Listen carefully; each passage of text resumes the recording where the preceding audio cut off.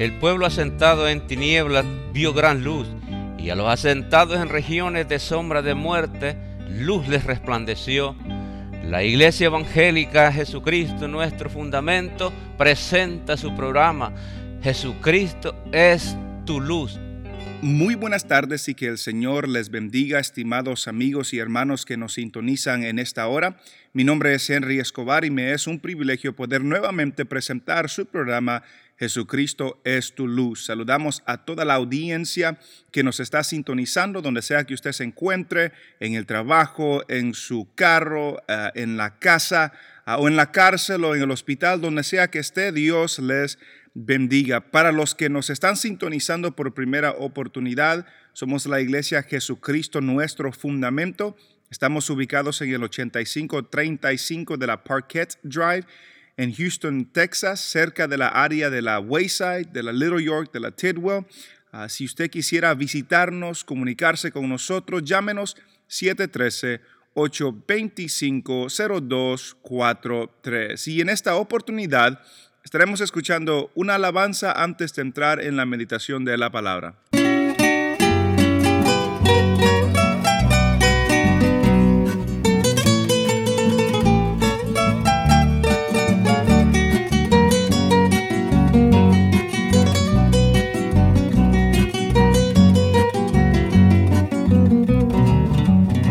Cantarle a Cristo, yo siento en mi alma la infinita gracia de su profundo amor. Y siento en mis entrañas un río de agua viva que refresca mi alma, produce en mí la calma de su eterna paz. Para cantarle a Cristo, el Espíritu Santo produce en mi vida melodías de paz, pues sé que mi Maestro merece alabanza y a Él le doy mis cantos con dulce gratitud.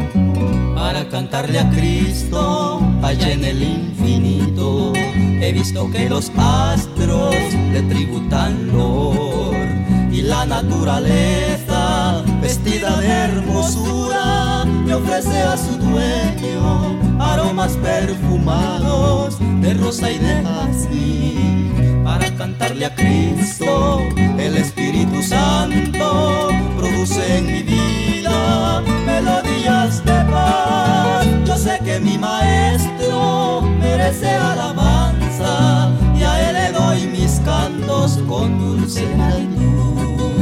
Y a Él le doy mis cantos con dulce gratitud.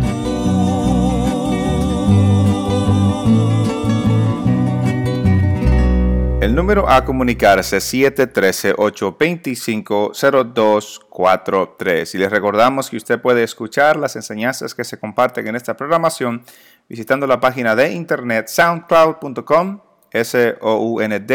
soundcloud.com. Ahí puede buscar a Henry Escobar y encontrará muchas enseñanzas que pueda escuchar. Y en esta oportunidad estaremos terminando nuestro estudio en Romanos capítulo 12, versículo 14 al 21. Y nos recuerda los pasajes que dicen que Dios resiste a los soberbios y da gracia a los humildes. Que el que se humilla, Dios lo exalta. Y el que se exalta, Dios lo humilla. Porque el único que merece la honra y la gloria es Dios, nadie más. Nadie es más sabio que Dios, nadie es más humilde que nadie más. Solo Dios se merece la honra y la gloria. Y cuando entendemos de donde Dios nos ha sacado, nos llena de humildad, porque entendemos de que la única razón de la que estamos aquí es porque Dios está con nosotros. Y si no fuera por Él, estuviera como describe el capítulo 1, llenos de todas esas cosas. Y luego vuelve en el versículo 17 a lo que aludió en el versículo 14. No paguéis a nadie mal por mal. No paguéis a nadie mal por mal. ¿Cuántos de nosotros hemos cumplido esto?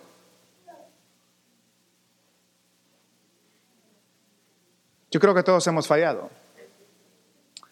Todos hemos fallado. Hasta Daniela Stacy dijo que no, ella no lo había cumplido.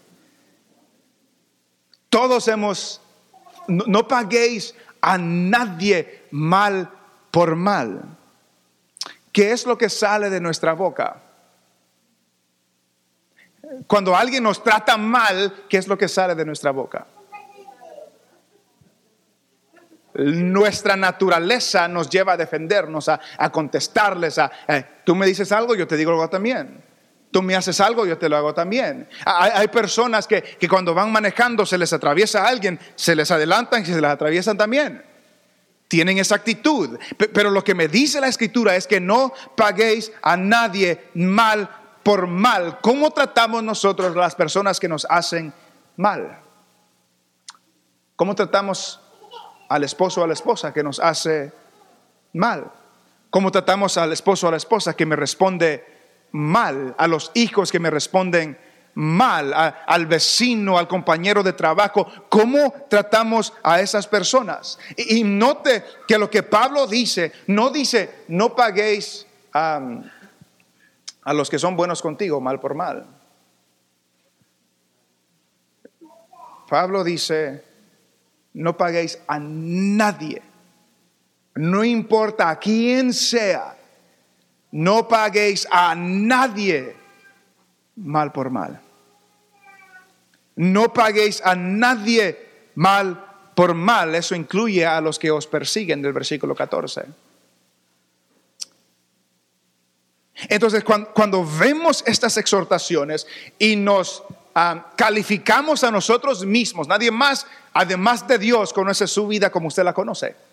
¿Cómo solo en esta exhortación, no paguéis a nadie mal por mal? ¿Cómo nos calificamos? ¿Dónde caemos ahí nosotros? No paguéis a nadie mal por mal. Eso demuestra el Espíritu de Dios que está dentro de nosotros.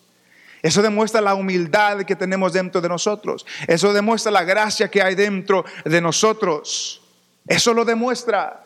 Hay esposas aquí que batallan con sus esposos. ¿Cómo reaccionan? No pagáis a nadie mal por mal. Hay esposos que son maltratados por sus esposas. ¿Cómo respondemos nosotros? No paguéis a nadie mal. Hay hermanos que en carne que maltratan a otros hermanos, o hermanas y hermanas, hermanas y hermanos, y no se llevan. Y nos dice la Biblia, no paguéis a nadie mal por mal. Y como dijimos al principio, la naturaleza de nosotros es pagar mal por mal. Es ojo por ojo, es diente por diente. Tú me haces algo, yo te lo hago también. Pero recordemos a Jesús. Recordemos a Jesús. Jesús es el primero que se nos viene a la mente cuando Él dice, no paguéis a nadie mal por mal. Si recordamos la historia de Jesús en los evangelios, cuando Jesús estaba a punto de ser arrestado en el jardín y vinieron contra Él, y si no me equivoco era Pedro que sacó una espada y le cortó la oreja a un siervo que estaba allí, y le dijo Jesús, esconde tu espada, el que a espada vive, a espada muere. ¿No crees, dice, que si yo quisiera, pudiera llamar a una legión de ángeles que vengan y me defiendan? No pagáis a nadie mal por mal. Y aunque no sería malo si Jesús lo hubiera hecho, pero note aún la humildad de Él, de que ni aún a los que lo estaban a punto de crucificar, ni aún a ellos les hizo nada malo. Y por eso nos dice Hebreos, tal sumo sacerdote nos convenía, santo, inocente, apartado de los pecadores, hecho más sublime que los cielos. Él es nuestro ejemplo. Y luego vemos el ejemplo de Pablo, ¿Cuántas veces no lo persiguieron? ¿Cuántas veces no lo azotaron? ¿Cuántas ciudades no lo apedrearon? Aún en una de ellas lo apedrearon y lo arrastraron hasta fuera de la ciudad, pensando que estaba muerto. Ahí lo dejaron. Pablo se levanta, regresa a esa ciudad y les habla otra vez el evangelio de Jesucristo. No paguéis a nadie mal por mal. Procurad lo bueno delante de todos los hombres. Note que aquí no queda nadie excluido. No paguéis a nadie mal por mal. Procurad lo bueno delante de todos los hombres. No queda nadie excluido. Todos los hombres. Y el versículo 18: si es posible, en cuanto dependa de vosotros, estad en paz con todos los hombres. Note que Pablo es bien sabio en lo que dice ahí, porque a veces, por tan bueno que seamos, hay gente que no lo va a recibir. Y ahí ya salimos de nuestra responsabilidad. Mi responsabilidad es bendecirlos. Mi responsabilidad es orar por ellos. Mi responsabilidad es no pagar mal por mal. Mi responsabilidad es procurar lo bueno para ellos. Y en cuanto a mí depende, yo quiero estar en paz con todos. Pero hay ciertas personas que nunca van a querer estar en paz. Pero el deber y el llamado para nosotros es estar en paz. En lo que nosotros podamos, tengamos paz. Versículo 19: no os venguéis vosotros mismos, amados míos, sino dejad lugar a la ira de Dios. Porque escrito está: mía es la venganza, yo pagaré, dice el Señor. No os venguéis, que es la misma idea. No paguéis a nadie mal por mal. Bendecid a los que os persiguen. No os venguéis para nada. Dios no nos ha llamado a vengarnos. Perdón, Dios no nos ha llamado a vengarnos. ¿Cuántas personas no han sufrido por venganza? De que alguien hace algo y por no seguir este mandamiento se vengan y sigue el problema. Sigue el problema. Y el llamado para el cristiano es: no os venguéis vosotros mismos. No os venguéis vosotros mismos. ¿Por qué no? ¿Porque no hay justicia? ¿Porque no lo merecemos? ¿Porque no tenemos el derecho de defendernos y vengarnos? No, dice, no lo hagan, porque ustedes no son el juez. Nosotros no somos el juez. La justicia de nosotros no es perfecta. La justicia de Dios es perfecta.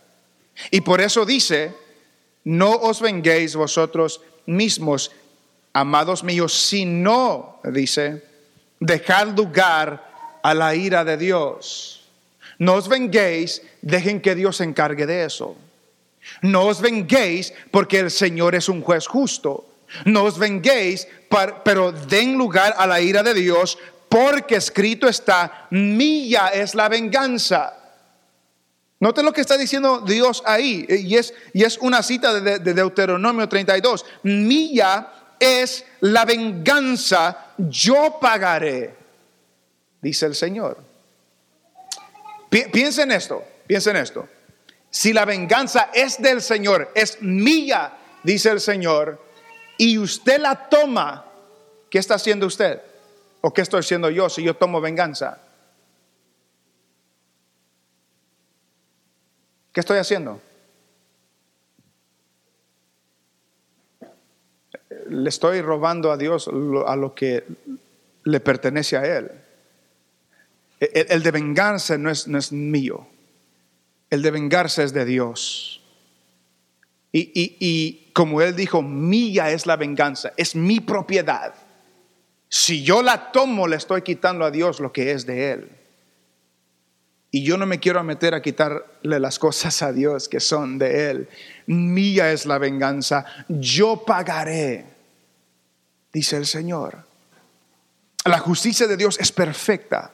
más perfecta que la suya y la mía. La justicia de Dios es perfecta. Y cuando alguien nos hace algo que es incorrecto, que es malo, que no es bueno, el deber de nosotros es bendecirlos. El deber de nosotros es no pagar mal por mal. El deber de nosotros es dejárselos al Señor, porque el Señor se encargará de la venganza.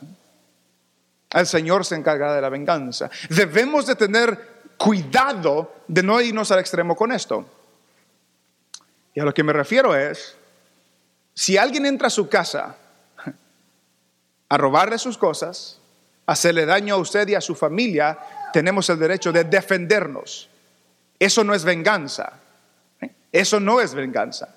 Venganza sería si alguien entra a mi casa, me roba todas las cosas, me roba todo lo que yo tengo, me doy cuenta quién es y le voy a hacer lo mismo. Eso es venganza.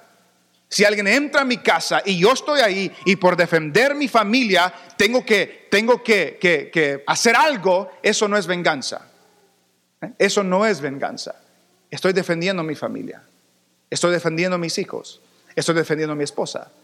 Pero ya al irse ellos, déjenlos. Que el Señor se encargue. Pero para regresar, darse cuenta de dónde está alguien, ir a hacerle algo, eso ya es venganza. Eso no dice. Eso no. Eso se lo entregamos al Señor porque la venganza es de Él. Y luego el versículo 20, en vez de hacer eso, dice: así que si tu enemigo tuviere hambre, dale de comer. Si tuviere sed, dale de beber. Pues haciendo esto, ascuas de fuego amontonarás sobre su cabeza. Esa última frase está difícil de explicar. Pero la idea que está dando ahí, no sé si usted cuando estaba en la escuela lo vio o fue uno el que lo hizo o se lo hicieron, pero ¿qué es lo que sucede cuando alguien está molestando a alguien más? O un hermano está molestando a un hermano menor. Si él le responde, pues ahí siguen.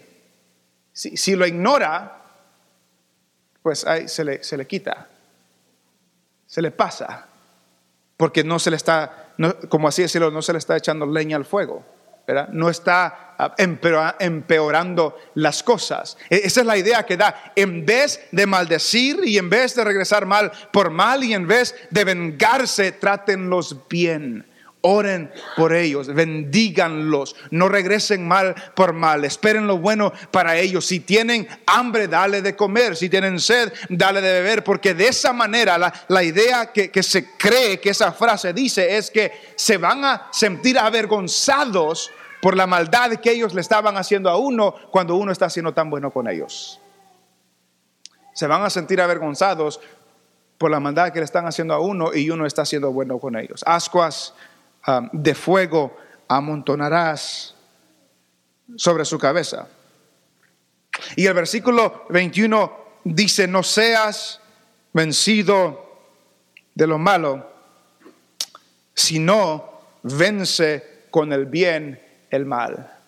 No seas vencido de lo malo, no seas vencido del maligno. Satanás es nuestro enemigo.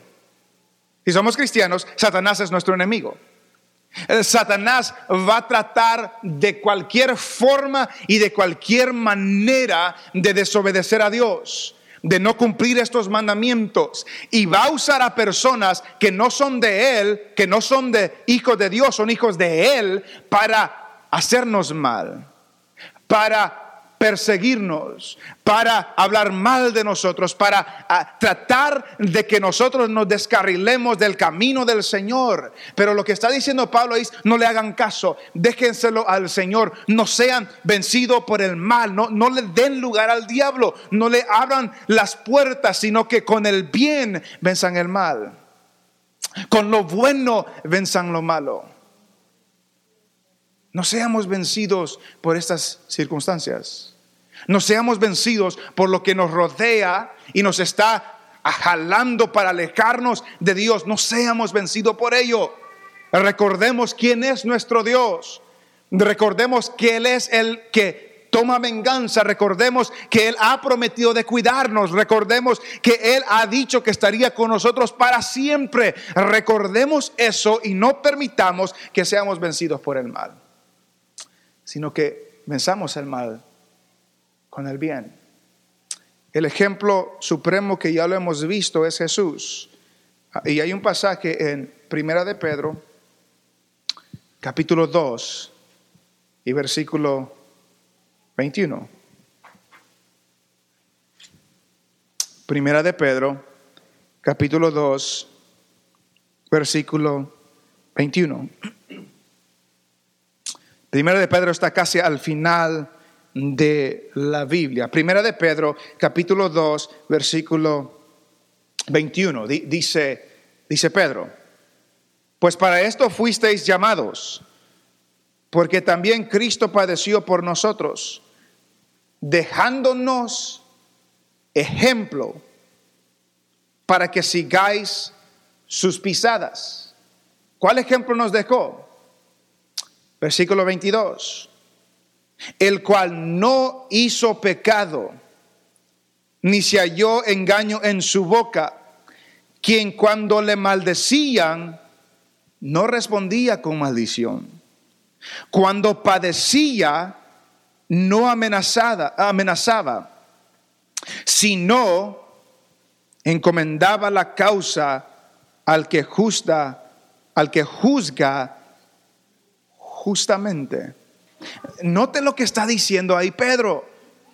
Para esto, lo leemos otra vez, Primera de Pedro 2:21. Pues para esto fuisteis llamados, porque también Cristo padeció por nosotros, dejándonos ejemplo para que sigáis sus pisadas. ¿Cuál ejemplo nos dejó? El cual no hizo pecado, ni se halló engaño en su boca, quien cuando le maldecían, no respondía con maldición. Cuando padecía, no amenazaba, sino encomendaba la causa al que juzga justamente. ¿No es eso lo que estamos viendo en Romanos 12? Cristo nos dejó ejemplo para seguir sus pisadas. Cuando lo maldecían a Él no respondía con maldición. Cuando lo maltrataban a Él no amenazaba, sino que ¿qué es lo que hizo Él? Encargó, dice ahí, le encomendó su causa a aquel que juzga justamente. No os venguéis, sino dejen lugar a Dios, porque Él dijo: mía es la venganza, yo pagaré. Entonces el ejemplo que tenemos supremo es Jesús. Y si Él lo hizo y nos ha llamado a ser como Él, nos dice en este capítulo 12 la clase de vida, la cosa que debemos hacer en esta tierra, sea lo que sea, nos persiga el que nos persiga, nos critiquen, nos llamen cualquier cosa, nos dice: no respondan mal, no maldigan, no paguen mal por mal, no se venguen, sino que encomiéndense al Señor. Encomiéndense al Señor. Y todo esto que vimos en Romanos 12 hace resonar una pregunta en nuestros oídos: ¿está Dios cuidándome? Si me dice bendecid a los que os persiguen, da a entender que alguien nos está persiguiendo. ¿Nos está Dios cuidando cuando alguien nos persigue? ¿Nos está Dios cuidando cuando alguien nos hace mal? ¿Nos está Dios cuidando cuando tenemos el deseo de tomar venganza? ¿Nos está Dios cuidando? Porque Pablo ya había dicho en Romanos 8:31, ¿qué pues diremos a esto? Si Dios es por nosotros, ¿quién contra nosotros? Y la pregunta es: ¿creemos eso? ¿Creemos eso de que si Dios es por nosotros, ¿quién contra nosotros? Y si lo creemos, podemos hacer lo que dice Romanos 12: bendecid a los que os persiguen, gócense con los que se gozan, Lloren con los que lloran. No paguen a nadie mal por mal. No sean altivos, no sean orgullosos. Asóciense con los humildes. Busquen lo bueno para todos. No paguen mal por mal. No se venguen, déjenselo al Señor, porque Él pagará. De Él es la venganza. Y mientras sucede eso, el que tiene hambre, denle de comer. El que tiene sed, denle de beber. No seamos vencidos por el mal. No demos lugar de que el enemigo nos venza para que nosotros paguemos mal por mal, para que nosotros maldigamos y no bendigamos, para que nosotros nos venguemos en vez de dejarle la venganza a Dios. Ese es el llamado para nosotros. Y la única manera que usted y yo lo podemos hacer es si tenemos el Espíritu de Dios dentro de nosotros. Si no, no podemos. Si no, no podemos. Por eso en el 12:1 Pablo comienza diciendo: os ruego, hermanos. Está hablando con hermanos, con cristianos. Tenemos la habilidad de hacer eso porque tenemos el Espíritu de Cristo dentro de nosotros. Y al ver esa lista desde el versículo 9 hasta el versículo 21 de exhortaciones que Pablo nos da que hagamos, debemos de reflexionar cada uno de nosotros: ¿dónde estamos fallando ahí? ¿Dónde estamos fallando? Porque en algo estamos fallando, no somos perfectos. Yo estoy fallando ahí también. Y usted también. Y si me dice que no, se cree muy altivo. Se cree muy sabio. No, todos estamos fallando. ¿Dónde estamos fallando? Y donde estemos fallando, se lo traemos al Señor, se lo encomendamos al Señor para que Él nos ayude a hacer lo que Él demanda de nosotros. No estamos solos. El Espíritu está dentro de nosotros. Si somos sus hijos, para obedecerle, para serle fiel, y ahí demostramos de que somos sus hijos. En esto conocerán que sois mis discípulos, dijo Jesús, que os améis los unos a los otros, que demostremos ese amor al mundo y que obedezcamos las promesas o el mandamiento del Señor. El tiempo se nos ha terminado. Quisiéramos recordarles que esta programación es patrocinada por los hermanos de la Iglesia Jesucristo Nuestro Fundamento. Estamos ubicados en el 8535 de la Parkett Drive, en la área de la Wayside, de la Little York, de la Tidwell. Si quisiera visitarnos o está buscando una iglesia donde congregarse, llámenos 713-825-0243. También si quiere una copia de esta programación completamente gratis, llámenos 713-825-0243. Y también si quisiera escuchar o descargar esta grabación y otras más, puede hacerlo en la página de internet SoundCloud, soundcloud.com. Ahí puede buscar a Henry Escobar y escuchar esta programación también. Será hasta la próxima semana y que el Señor les bendiga.